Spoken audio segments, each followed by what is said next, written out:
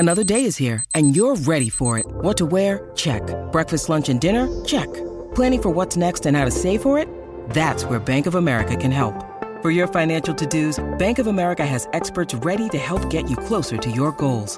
Get started at one of our local financial centers or 24/7 in our mobile banking app. Find a location near you at bankofamerica.com/talktous. What would you like the power to do?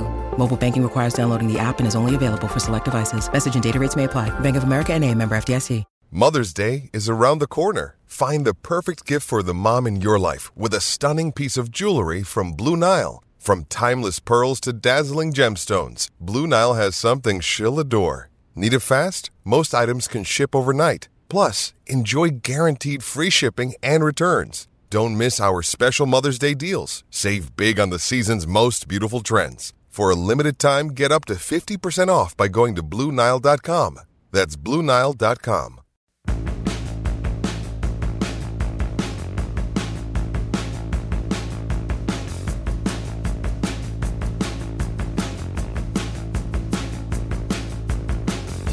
Hello, I am Matt Williamson. Give me a follow on Twitter at WilliamsonNFL. And I'm recording this before the Sunday Nighter. We have a pretty exciting slate so far in the books. And two topics to discuss quickly here on today's podcast. Break it up into two different conversations. Promised you I'd give you my thoughts on, is it Pickett time or not? Or stick with Trubisky. So, I don't have a real strong take on this, but, you know, here's what I see out of Trubisky. There's talent, there's size, strength, speed, you know, but I also wonder if something's missing, you know, as a processor, as a reader of the field. I thought he played pretty well this past week, but I'm not ready to close the book on him by any stretch of the imagination. I still think he could not fulfill his promise of the second overall pick, but I mean, may end up being a quality starting quarterback. I still think he's a bit robotic. I still think he leaves too many plays on the field, misses or doesn't see open receivers. But I also think that Matt Canada's scheme, I'm starting to really question it. I wonder if it sure feels like there are really strong tendencies that other teams know, and that it's way too college-esque. And that's the kind of thing people don't notice, and they just blame the players. And everyone wanted to blame the O-line. I told you last week, I don't think they're the culprit here, and I stand by that. And I think that this last game helped prove my point with that. I think their weapons are borderline elite. So that leaves coach and quarterback. So I think there is an argument for putting Pickett in there right now and seeing if we narrow down the problem to coach and quarterback, which it's not 100%, you know, I mean, you know how these things work. And we can figure out if it's the quarterback, if it's the coach, if it's neither, if it's both, if it's a combination of all, which is obviously the case. There's value in that. But is it too early? People I know that go to practice every day say that Trubisky is the better player in practice. And I know everyone watched those preseason games and are super excited about Pickett, and he's a Pitt guy, and trust me, I'm excited about him too. I mean, he has exceeded my expectations in that limited amount. But you got to realize the defenses he faced in those games, schematically and talent, are light years different than what he would face Sunday and everything going forward. Now, I'm not a big believer in, boy, they got tough defenses coming up. Don't put them in against those ones. Well, because everyone's going to be harder than what he's used to. I mean, it doesn't matter what defense he plays in the NFL, and you can't look at the schedule, in my opinion, and be like, this is the spot you got to put him in because it's going to be real easy for him. Compared to who he played against last year in the preseason, none of it's going to be easy. Now, I am very open to the opinion that he is a better player right now than Trubisky. I'm very open to the idea that this long week and prep time would be a good time to do it. But what I don't know is one thing I just said there is he a better player right now than Trubisky? Again, people that go to practice seem to think no. Coach Tomlin seems to think no. And frankly, this is basically a moot point because unless some grand news comes out tomorrow that I don't see coming, none of this matters because they're not going to do it. And the reason they're not going to do it, folks, is because they're 1-2, and the season isn't shot, contrary to popular belief. And you beat the Jets, and you reassess things, and Watt comes back, and you have new hope. So this franchise is built from the Joe Green era of we try to win every game, no matter what the cost. And that has yielded great cultural results. It's not time to say, our first round pick isn't going to be as good as what we've played with, so let's put him in anyways because that will help the team next year. That's not what this franchise does. And I know that frustrates people, and we could certainly revisit this every week if you want. But certainly if and when they're officially eliminated from the postseason, then I think that's easy, unless Trubisky's playing very well and he's not the reason they were eliminated.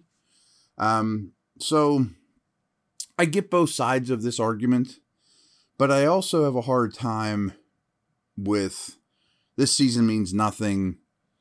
Do what's best for the team, big picture, throw Pickett in now, he'll be fine. Because I don't know that he'll be fine. You know, there was a really good study done by Shiokapedia, who now works for The Ringer, and he was at The Athletic at the time. He's an analytics-based guy. And what he found out is quarterbacks that start during their rookie year, you basically get somewhere between the 23rd and 25th best quarterback in the league. Now, I'm sure many of you are saying, you know, Mac Jones was slightly above that last year. Lawrence and Lance were below, and or Fields and Zach Wilson, and, you know, so there's a Dak Prescott here and there, don't get me wrong, but most are well below average players as rookies. And I do think there is value to sitting a year, much like Mahomes did. He played his last game, a meaningless game, and took over when everyone realized it's his time, or what San Francisco was trying to do with Lance. Now, I'm sure some of you are saying, well, isn't Trubisky the 23rd to 25th best quarterback in the league? Yeah, he probably is right now, you know, but there is something to the experience. And I'm not making excuses for the guy, you know. I mean, is the scheme holding him back? Is the scheme hurting the offense? I think so. So again, I don't have a strong stance. I would if everyone told me, or if I was at practice every day, boy, the kid is better. If I knew that, and I don't think anybody knows that, then I think you clearly make this change, and I would do it right this second. Now, a week from now, after watching Trubisky, I might be like, it's got to be, you know, that's enough. And maybe, or a month from now. But right now, I think I am in favor of holding the line, sticking to the plan, you know, steering the ship together. And I understand the frustration. It's hard to watch, but this past week was better. You know, as we talked about a month ago, if you just looked at the O-line, you'd be like, this is the worst O-line in the league. You know, people are allowed to get better, and I think Trubisky is getting better. It's a baby step situation, much as been with the line. But if you could tell me right now that just watching practices that the rookie is playing better and is executing better, because I do think he will be, I'm not saying he is now, will be a more accurate, a more precise, a less robotic, with better vision. You know, I think all those things are coming. But if they're not there yet, I still think there's value to letting him sit and learn and understand things from that perspective. So I know that's not the strongest take. It's just the way I feel right now. And I promised you guys last week that I would at least address it. So there you have it. We will definitely be talking about this much more. All right, when we come back, I want to talk about this Bengals-Jets game.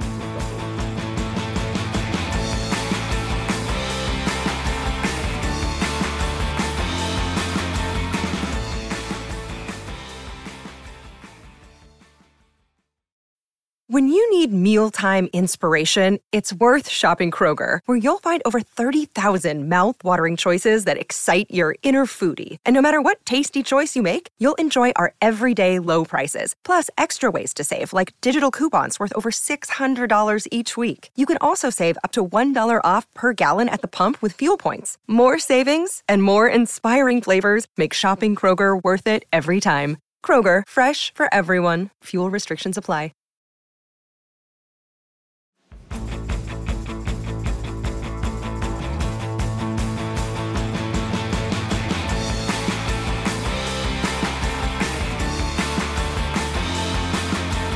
All right, we are back. Now, as I'm sure all you know by now, of course the Browns won, the Ravens won, the Bengals won, the Steelers did not. That's not wonderful.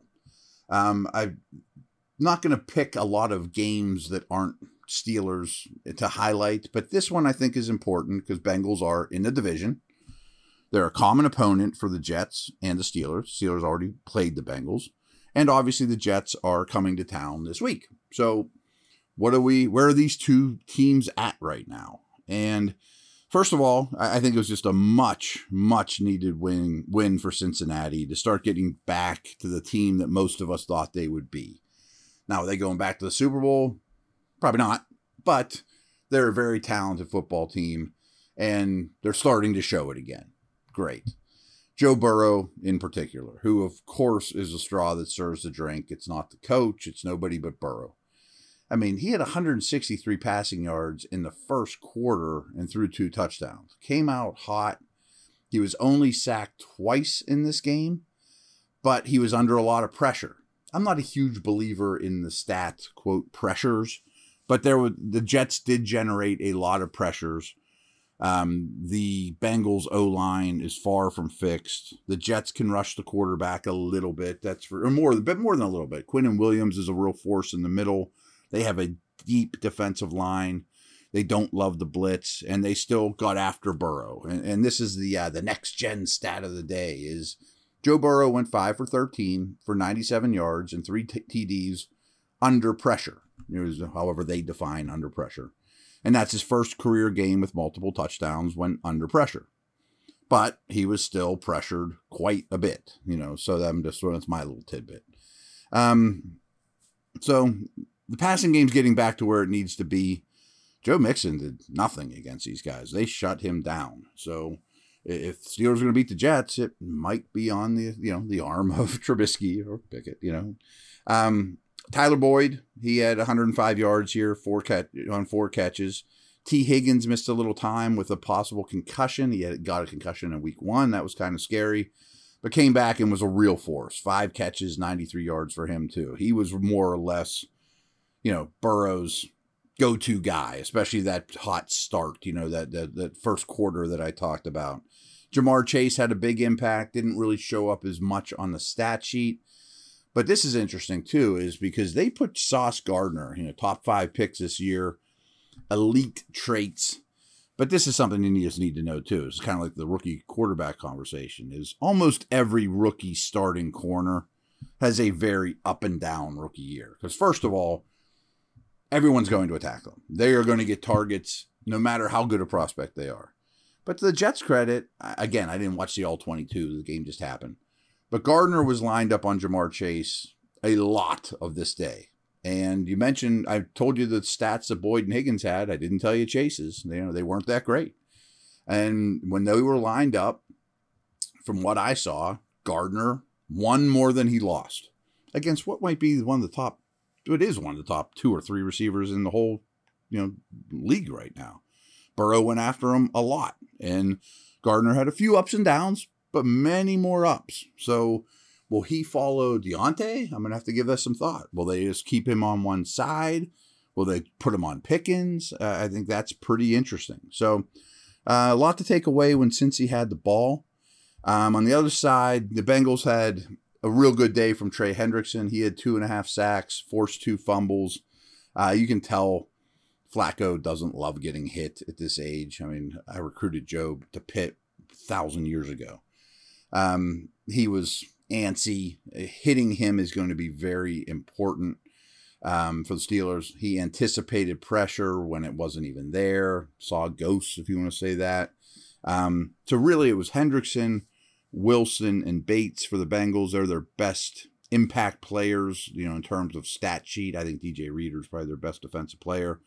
But Wilson and Bates also picked also had an interception in this game. They had 8 pass defenses in this game. They were smacking around the Jets' talented young receivers as well. So they were getting their hands on footballs and hands on quarterbacks and receivers quite a bit. And I think there's a lot the Steelers can watch in this game and take away from it. A couple more Jets offensive notes here. I'll give you the official numbers once the rest of the league is done. But Flacco, through 3 starts, is throwing an obscene amount of passes. And the Jets are running a ton of plays, which is particularly noteworthy, as we talked about on Friday. Well, the Steelers defense is on the field for way too many plays, and the Jets are running a lot of plays. So in that regard, that doesn't look like the ideal matchup. Their second-round pick, the first running back taken, Breece Hall, and Michael Carter, who's a good player too, a second-year guy. They've been basically splitting things evenly, receptions, snap count, everything. And again, they've been throwing like crazy. But by watching this game and also watching his usage heavily on third downs, Breece Hall might be starting to take that job over. Tyler Conklin's a great story too. This guy's playing a ton of snaps, getting a ton of targets at tight end, and has really, really had a good year through three games. So he's somebody to worry about.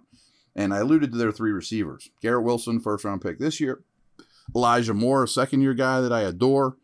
Corey Davis, a big-priced, wideout that's probably a little overpriced, of course.